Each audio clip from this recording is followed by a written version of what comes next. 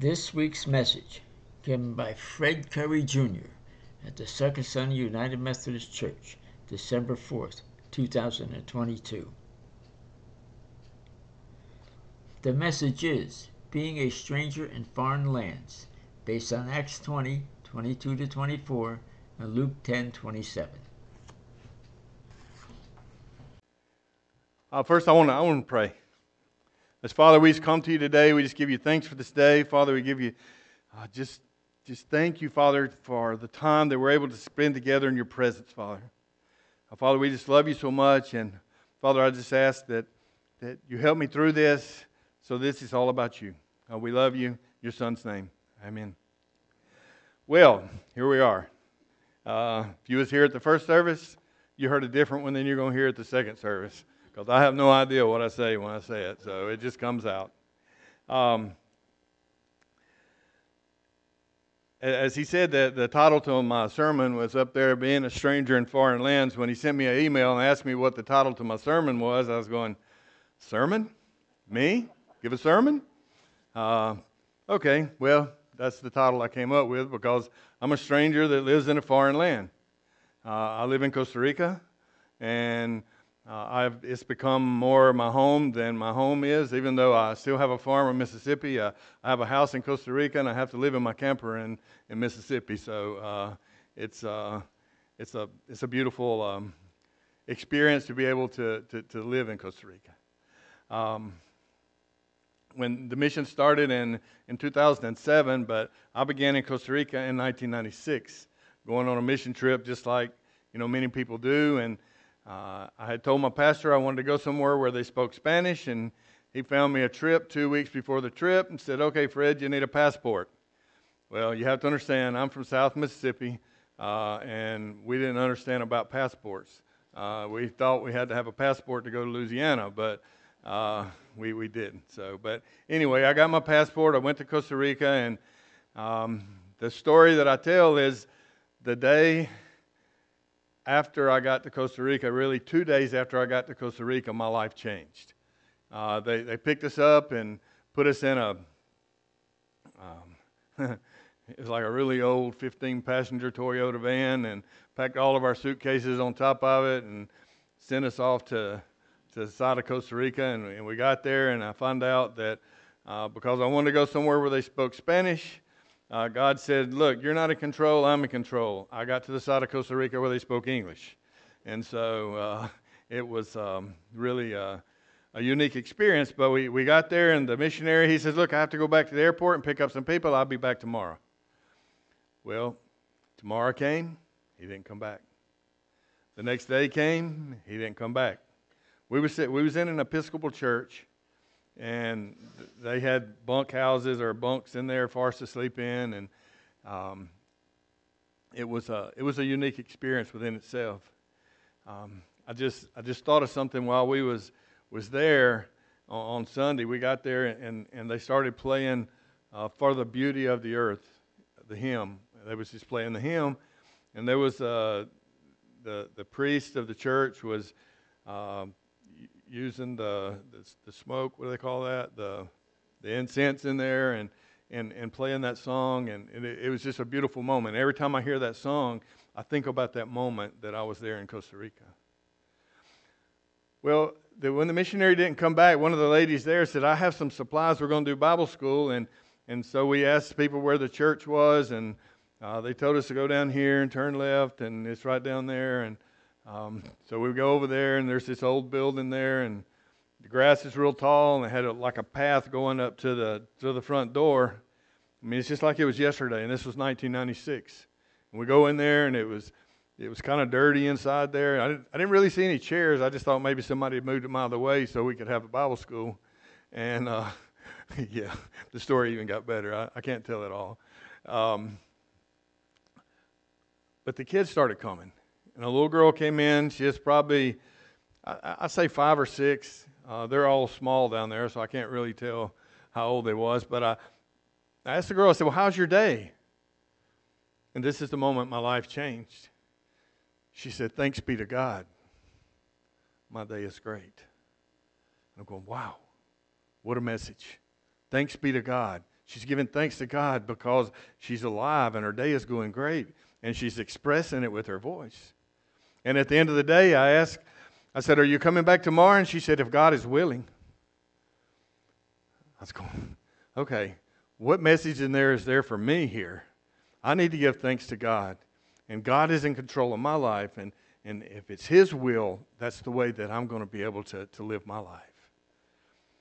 Well, the next day, the missionary came back, and we were going over to the Methodist church to work on, I forgot what we was doing there, building a roof or something, and we go and we cross the railroad tracks, and we took a left to go down to the church. And he said, well, where are y'all going? We said, well, we're going to the Methodist church. He said, well, no, that's the old Methodist church. It hadn't been used in years. And so we went to the wrong place. But because we did that, the people in the community treated us with grace. And they just loved on us because we did something that's not in the normal. We went into an old building that we wasn't even supposed to have been in because it had been condemned, and it had a program with kids. And the people just all week. I still today, that was 1996, still today, I have people that contact me from that community. And that was the only time I've been there. And it was really a beautiful thing. We, fast forward, have grown to Rice and Beans was formed in 2007.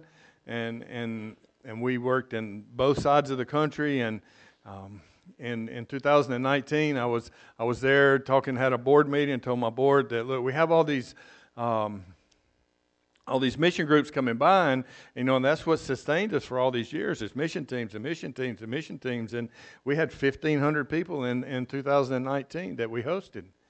And I told them, I said, well, we're going to have to do something different, guys. I said, because if something goes wrong, what are we going to do? How are we going to survive? We're totally dependent on mission team. They said, okay, Fred, what do you want to do? I told them, I don't know what I want to do. I don't know what we need to do, but I know that we have to be different. 2020 came, and everybody knows what happened. I lost 50 groups in a matter of 24 hours. And we're sitting there, and we have things that we have to do. We have things that we have to do for Rice and Beans and things that we need to be doing in the community. We have all these groups coming, and we had already planned all these things going out. And how do we go out and tell people, look, we can't do this because we don't have any more. We can't help you with food anymore because we don't have any funds. We can't tell people that because we need to tell people that there is no hope. At this moment right here, people are scared. They're scared here in this country. In Costa Rica, we can't drive. You get one day a week you could drive, and that's it. The only thing that's open was the grocery store, the pharmacy, the veterinary, and the hardware store. Why the hardware store? I don't know, but it was an essential item. But you couldn't get there unless you walked. And people were panicked. My sugar's being crazy. Take it off and they'll quit sounding. I'm a diabetic, so my watch tells me when my sugar's low. That's okay. And so I told the guys, I said, all right, look we've already bought all the rice and beans. We've already gave all that out. So what we have to do now, we're going to grow food. And so we started growing food. We had plants. I had this idea, well, we can take all these plants to people and they can grow their own tomatoes, they can grow their own cabbage, they can grow their own this. And they did. We passed out about 30,000 plants during that season. And we was growing it ourselves, and we was taking food everywhere. And that was really good. It was really a blessing. We was able to use some of it to cook meals and take into the street and give people food that we had cooked. But it just didn't seem like it was enough. It just didn't seem that we was able to do the things that we really needed to do. And so we started developing more and more and more this last year. In 2022, we've grown over 150,000 pounds worth of vegetables. We are taking them to schools now, and we're helping supplement the food for the schools. And we're really able to see a lot of blessings come from that. So that's where we are, and we're still doing that, and we'll continue to do that. We have a year-round growing season, so we can just grow and grow and grow. But I want to go back to 1991. See, I told you you're going to get to hear something new. I went on my very first mission trip in 1991 to Mousy, Kentucky.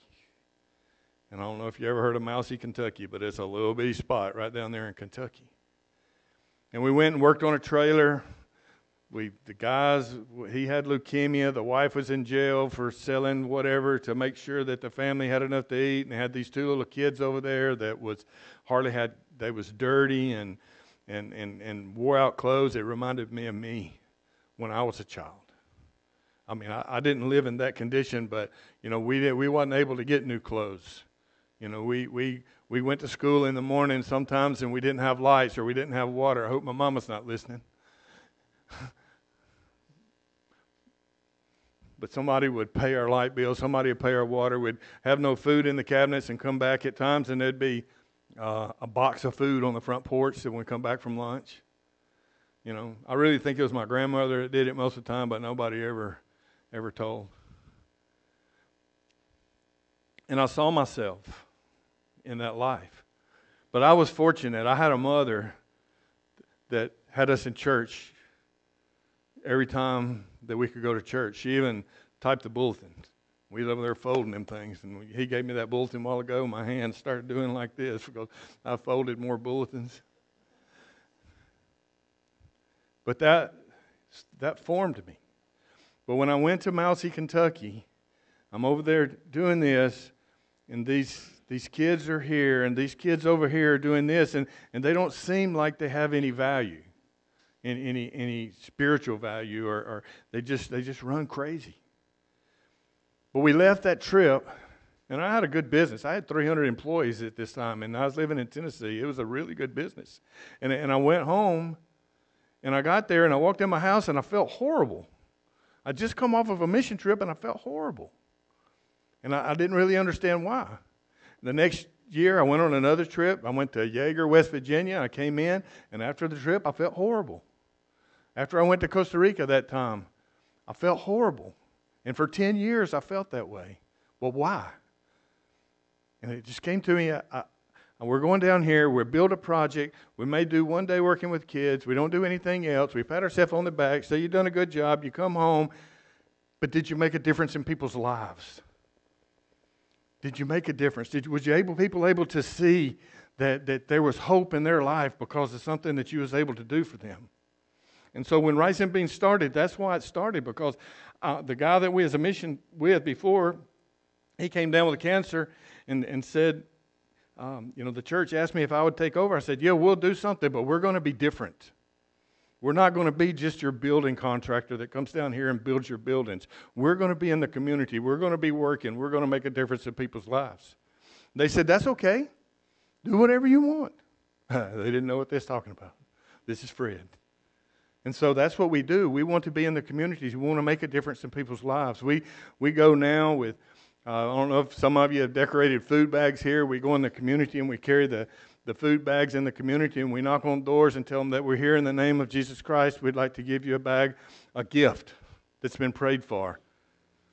And if there's anything that we can do for you, we would like to be here for that, but we would like to pray for you if you will allow us to. And that's it. And they say, sure, pray for this, pray for that, pray for this. And that's what we do. And that's a blessing. Is it not, Sam, March? To be able to go and knock on somebody's door and say, I just want to pray for you. And that's something that's just really hard to concept and many times in this lifestyle here. This is just knock on doors. But that's one of the things we're able to do. I want to have a couple of things here. I heard the pastor say something about serving the poor. Sometimes for me, who is the poor? Is it the poor, or is it the under-resourced, or it's the ones that's poor in spirit, or whatever? But this is something it's called the opposite of poverty is not wealth. The opposite of poverty is justice. The character of our nation is not reflected on how we treat the rich, but how we treat the poor and the disfavored. If we can look at ourselves closely and honestly, we can see we all need justice. We all need mercy. and perhaps unmerited grace. That's from a movie called Just Mercy. I watched that movie, and I went through there, and it said that at the end of it, and that was really the first thing that I listened to in that movie. And so I had to go back and watch it 2 or 3 times so I could get all the good messages that come from it. And this guy named Shane Claiborne, he says, don't let the world steal your soul. Being a Christian is about choosing Jesus and doing something incredibly daring with your life. So we go into the world. We meet people right where they are. We share the love of Christ. And we don't give them a hope. We give them hope that never disappoints. So as you go into the world, you love your neighbor. You love your neighbor just like you love yourself. We'll be like the Samaritan. We help the guy laying in the road. We don't pass him by like the priest or the Levite. And we take them to a place. We love our neighbor. We don't have to know him. We just love. The law is that we love our Lord our God with all of our heart, with all of our soul, with all of our mind. And the second law is we love our neighbor as ourselves. And that's it. That's the commandments today. But in the first message that she read from Acts, we all of us have something to offer. All of us have something to offer. Everybody here has their own personal testimony that's taken place in their life. Everybody. I assume that's your husband that's sitting beside you, but he has something different than what you have. And everybody has something different. It doesn't matter whether you have twins or triplets or whatever. Everybody has a different experience in their life. And in Acts chapter 20, Paul says, I am bound by the Spirit to go to Jerusalem. But I don't know what's going to happen to me except that prisons and hardships face me, or obstacles and tribulations and trials face me. And so in that moment, everybody here, there's a Jerusalem for you somewhere out here. Somewhere there's a Jerusalem. And it may not be in the Middle East. It may be right down the road. It may be right close to you in the pew today. And because of the trials and tribulations that you've had in your life and the joys that you've had in your life, your experience, your testimony, there's somebody out there that needs what you have. Because, me, I lost a child. And I can reach out to somebody that's lost a child because I have that experience of pain to go through to be able to talk to someone. But, other people have other things that's happened that you can do. So we have to be like Paul. We have to find our Jerusalem. We have to have our trials and tribulations. But also, we have to complete the task the Lord Jesus Christ has given us, and that's the task of testifying to His grace and to His good news. And so when we find that person that needs us, that trusts us, that becomes in relationship with us, because we've friended them, because of things that's happened in our life, we share that testimony. And we share that Jesus Christ is the one that helped us get through that. Amen? And my last part that I'm going to close with, I got time? Hey, look, this is the last service. We can go on for hours. Nobody's got them left yet, so we're in good shape. I shared this with the pastor in the morning, and Sam and Marge have heard it before, and I've learned to share it in a different way that it doesn't hurt people. In December of 2019, after I had my board meeting, my son called me up on the phone. He had been really away from God for a long time, and he was a Navy corpsman, and he had come back from the war, and he had a lot of issues that's going on, and but he called me up and said, "Hey, Pops," he said, "I want to tell you something." He said, "I haven't really ever told you this before, but he said, I'm really proud of what y'all do there. Y'all are making a difference in people's lives. And that I tell people about this all the time," he said. I said, "Really?" He said, "Yeah." He said, he said, "I've been reading the Gospels." I said, "You have?" And that floored me because he was really, really not in a strong spiritual sense. He was raised in the church, but he was away. And he said, "Yeah." He said, "You know who my favorite disciple is?" I said, "Who's that?" He said, "Judas." I said, "Judas?" He said, "Yeah, he is cold and dark like me." He said, "But Jesus loved him the same." He even fed him and washed his feet. I said, that's true. He said, you know, without Judas, we wouldn't have a story, because we have to have Judas' betrayal to have the story. I said, that's impressive. You know, I'm glad that you're studying the Bible. He said, but I want to tell you something. He said, you know love and you know peace. I said, okay. He says, but you need to know something. And this is the same story for you today. You need to know you're loved by the way that you live. So go live love. Amen? Go live love.